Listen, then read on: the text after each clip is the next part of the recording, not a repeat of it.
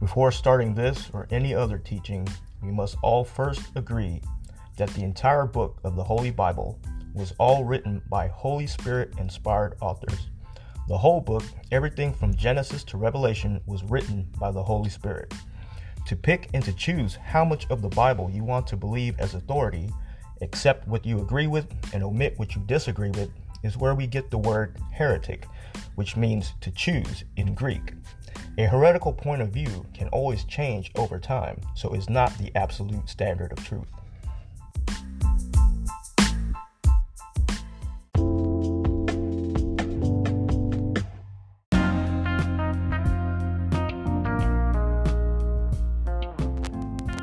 Okay, we're going to continue with part 2 about Jesus being God. In our modern times, what do we say? In our contemporary times, meaning modern, that talk is cheap. Actions speak louder than words. Many people claim to be God.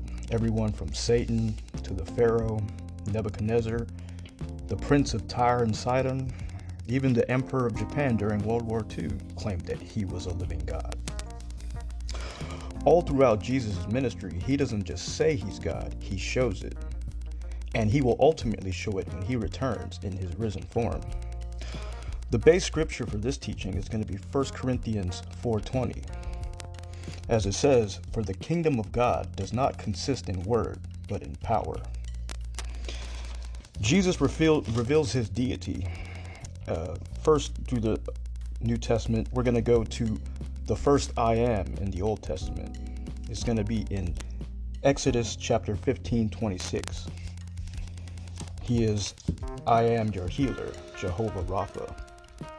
Now it says in Exodus 15:26, "If you will diligently listen to the voice of the Lord your God, and do that which is right in his eyes, and give ear to his commandments, and keep all his statutes, I will put none of the diseases that I put on the Egyptians, for I am the Lord your healer." Now the word Rapha in Hebrew also means the same as doctor or physician. So he is saying, "I am your doctor." Now, the first place that Jesus manifests this is in Mark chapter 2, verse 5. It's not the first place, but it's the example that we're going to use.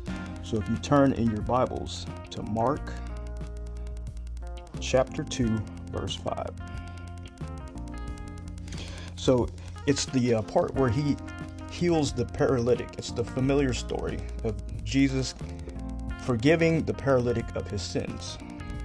Mark accounting how the scribes thought to themselves, "He's blaspheming. Why does he speak this way?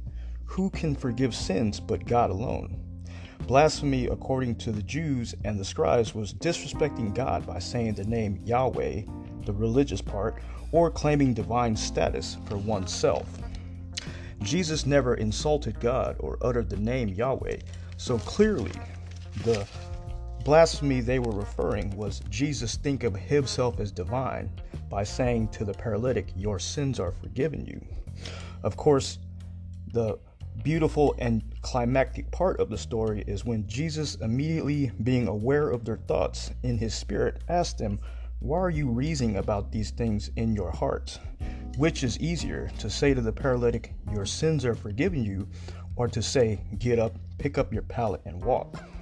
But so that you may know that this man has authority on earth to forgive sins, he said to the paralytic, 'Rise up, pick up your bed and walk.'" The Hebrew scribes would have been aware of and well versed in the Psalms, knowing Psalm 103, verse 2 and 3. So if you want to turn in your Bible to Psalm 103, so we're going to go to the Psalm, verse 103. verses 2 and 3. Now it says, "Bless the Lord, O my soul, and forget not all his benefits, who forgives all your iniquity and heals all your diseases." So in the Hebrew, the way the scribes would have known it is forgives all your avon. That is Strong's Hebrew 5771. Now, the Hebrew word avon, meaning iniquity, guilt, sin, or punishment for iniquity or sin, wickedness, crimes, or immorality. It encompasses all of those things. So in the Hebrew it says, "I am the one who forgives all your avon and heals all your ta'alu." That is Strong's Hebrew 8463. So it does say, "I am the one who forgives your sin and heals all your sicknesses." And the scribes, knowing very well the verse, because they wrote it and they were like the lawyers of the time, so they knew all this. They probably knew it by heart and by memory. So they knew it was an attribute possessed only by Yahweh. So demonstrating to them that I am Yahweh in the form of a son of man, and I have the ability and divine prerogative to forgive sins and heal diseases. So notice also the man has to do as Jesus instructs. It's an obedience issue. Just like I've heard another teacher say in John chapter 5 verse 13, if you want to turn there, that when people say you aren't healed because of a lack of faith, that the man in chapter 5 didn't even know who Jesus was, so how could he have faith? See, they want a couple of, because some people say, oh, if you're not healed, it's because you didn't have enough faith. But the healing doesn't just have to do with faith, it's an obedience issue. Because Jesus was showing his deity in healing the paralytic in chapter 5, and especially verse 13, it says he didn't even know who he was. But Jesus was manifesting who he was, Jehovah Rapha, I am your healer, because it says in Exodus 15:26, obey my voice, pay close attention to my instructions. Of course, I'm paraphrasing, but that's the root of it. If you will pay close attention to what I'm saying and obey my voice, I am your healer. Obviously, the man was a Jew, because the others were saying in verse 10, it is not lawful to carry your pallet on the Sabbath. But then it gets profound when in verse 11 he says, he who made me well said, pick up your pallet and walk. It goes because Yahweh, Jehovah Jireh, was standing before him, and he gave him in his voice, pick up your pallet and walk. So he met the covenant condition. If you obey my voice, I am your doctor, I am your healer. And that was just Jesus manifesting his deity through that verse and through that miracle. Now, Jesus also is revealed in Psalm 107 verse 20. If you want to turn to Psalm 107 verse 20. Okay, 107 verse 20, it reads, he sent out his word and healed them and delivered them from their destruction. See, he sent out his word and healed them. Now, while we're in Psalm 107, turn to 107 verse 23. And this goes to the seafaring passage when it speaks of the sailors. It says, some went down to the sea in the ships, if you read it, and it says, for he commanded and raised the stormy wind, lifted up the waves of the sea, mounted up to heaven, and they went down to the depths, their courage melted. And then it goes on, speaks of them, but it speaks of how he delivered them. In verse 29, it says, he made the storm be still, and the waves of the sea were hushed. Now there's going to be two verses. If you turn to John chapter 6, verse 19. Let's go to turn your Bibles to John chapter 6, verse 19. Okay, excuse me, it's going to be 19 through 21. But if you look specifically at verse 21, it's going to say, then they were glad to take him into the boat, and immediately the boat was at the land which they were going. Now, if you turn back to Psalm 107, turn your Bible back to Psalm 107, okay, and then you go to verse 30. Now, verse 30, it says the same thing. Then they were glad that the waters were quiet, and he brought them to their desired haven. It goes hand in hand. Now, if you look at the verse about the seafaring passage, and then you go to Mark's gospel, right? And in let's see which chapter it is. Okay, it's going to be Mark chapter 4, verse 35 through 41. In Mark's gospel, verse 35 starts off with about the day when Jesus says to the disciples, "Let us go across the lake to the other side." Then a great storm arose. The waves were taking over the boat, and it began filling with water, and Jesus was in the back of the boat asleep on the cushion. The disciples woke Jesus up and said, "Rabbi, do you not care that we are perishing?" So Jesus awoke and rebuked the wind and said to the sea, "Peace, be still." And the wind ceased, and there was a great calm. The disciples were amazed, and immediately asking, "Who then is this, that even the wind and the sea obey him?" The question is, who is this? Is answered in the psalm. If we look at Psalm 107, it starts off in verse 25, and it says, "He commanded and raised the tempest, or the stormy wind, which lifted the waves of the sea." Psalm 107 verse 25 is referring to Yahweh, God Almighty, creator of heaven and earth. For he commanded and raised the tempest of the sea. Then the psalm goes on in verse 28 says, "Then they, the sailors, in distress, cried out to the Lord Yahweh in their trouble, and he delivered them from their distress. He made the storm be still, and the waves of the sea were hushed. Then they were glad, and the seas were quiet, and he brought them to their desired haven." The rhetorical question asked in Mark 4:41, "Who then is this, that even the wind and the sea obey him?" is answered in the psalm. He is Yahweh in human form. Jesus is God Almighty. Later on in Mark's Gospel in chapter 6, verse 45 through 52, Jesus tells the disciples to get in the boat and go before him to Bethsaida. After going and dismissing the crowd, Jesus saw the disciples in the boat rowing painstakingly into the storm, for the wind was against them. In verse 49, the disciples saw Jesus walking on the sea and thought it was a ghost. Anyone being familiar with the story of Job can see in chapter 9 describing the attributes and abilities of God, aka Yahweh, in verse 8. So if you want to turn to Job, we're going to go to Job chapter 9, verse 8.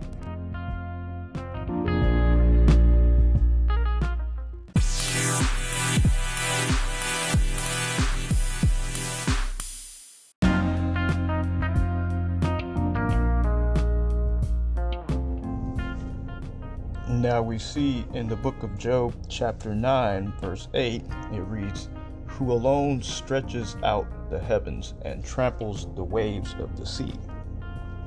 Now, of course, it's referring to Yahweh. Yahweh is the one who alone stretches out the heavens and tramples. The Hebrew word that it uses, darak, Strong's 1869.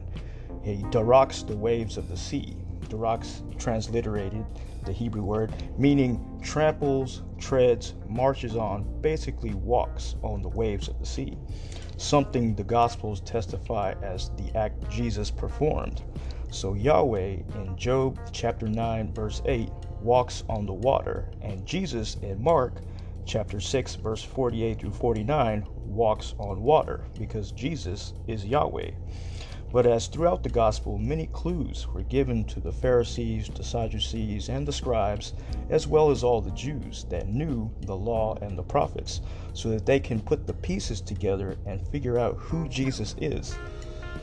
But it is just as Jesus said in Matthew chapter 11, verse 25, and Luke chapter 10, 21. The Bible tells us in Luke chapter 10 that Jesus says, rejoiced. He says in 10:21, Jesus rejoiced in the Holy Spirit and said, "I thank you, Father, Lord of heaven and earth, that you have hidden these things from the wise and the understanding and revealed them to the nepios." That is Strong's 35:16, nepios meaning children, simple-minded or unlearned, the uneducated.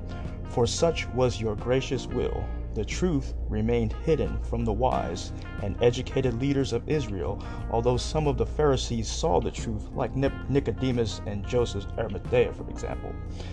This also reflecting Jesus goes on to quote Isaiah chapter 6, and he does that in Luke 8:10 through 12 and 13, Matthew chapter 13, about how Yahweh, God himself, tells Isaiah and go and say to the people that, that they're, let's see what it says there.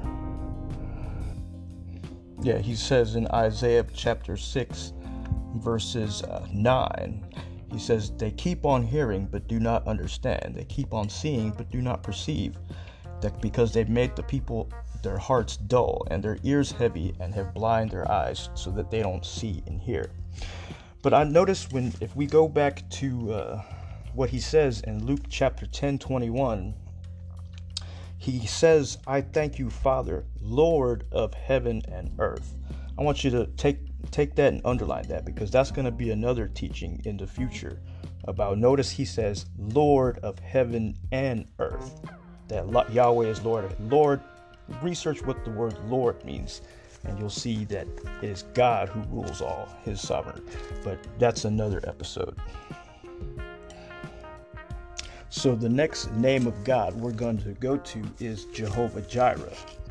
Is the Lord your provider. The first reference to that is in Genesis 22:14. The Lord will provide, or I am your provider. Again, this provision is coupled with faith and obedience. We'll go to examples in the gospel that Jesus manifests, meaning to reveal. He reveals his deity, Jehovah Jireh, in Luke chapter 5, verse 4 through 7, and John chapter 21, verse 6 through 8.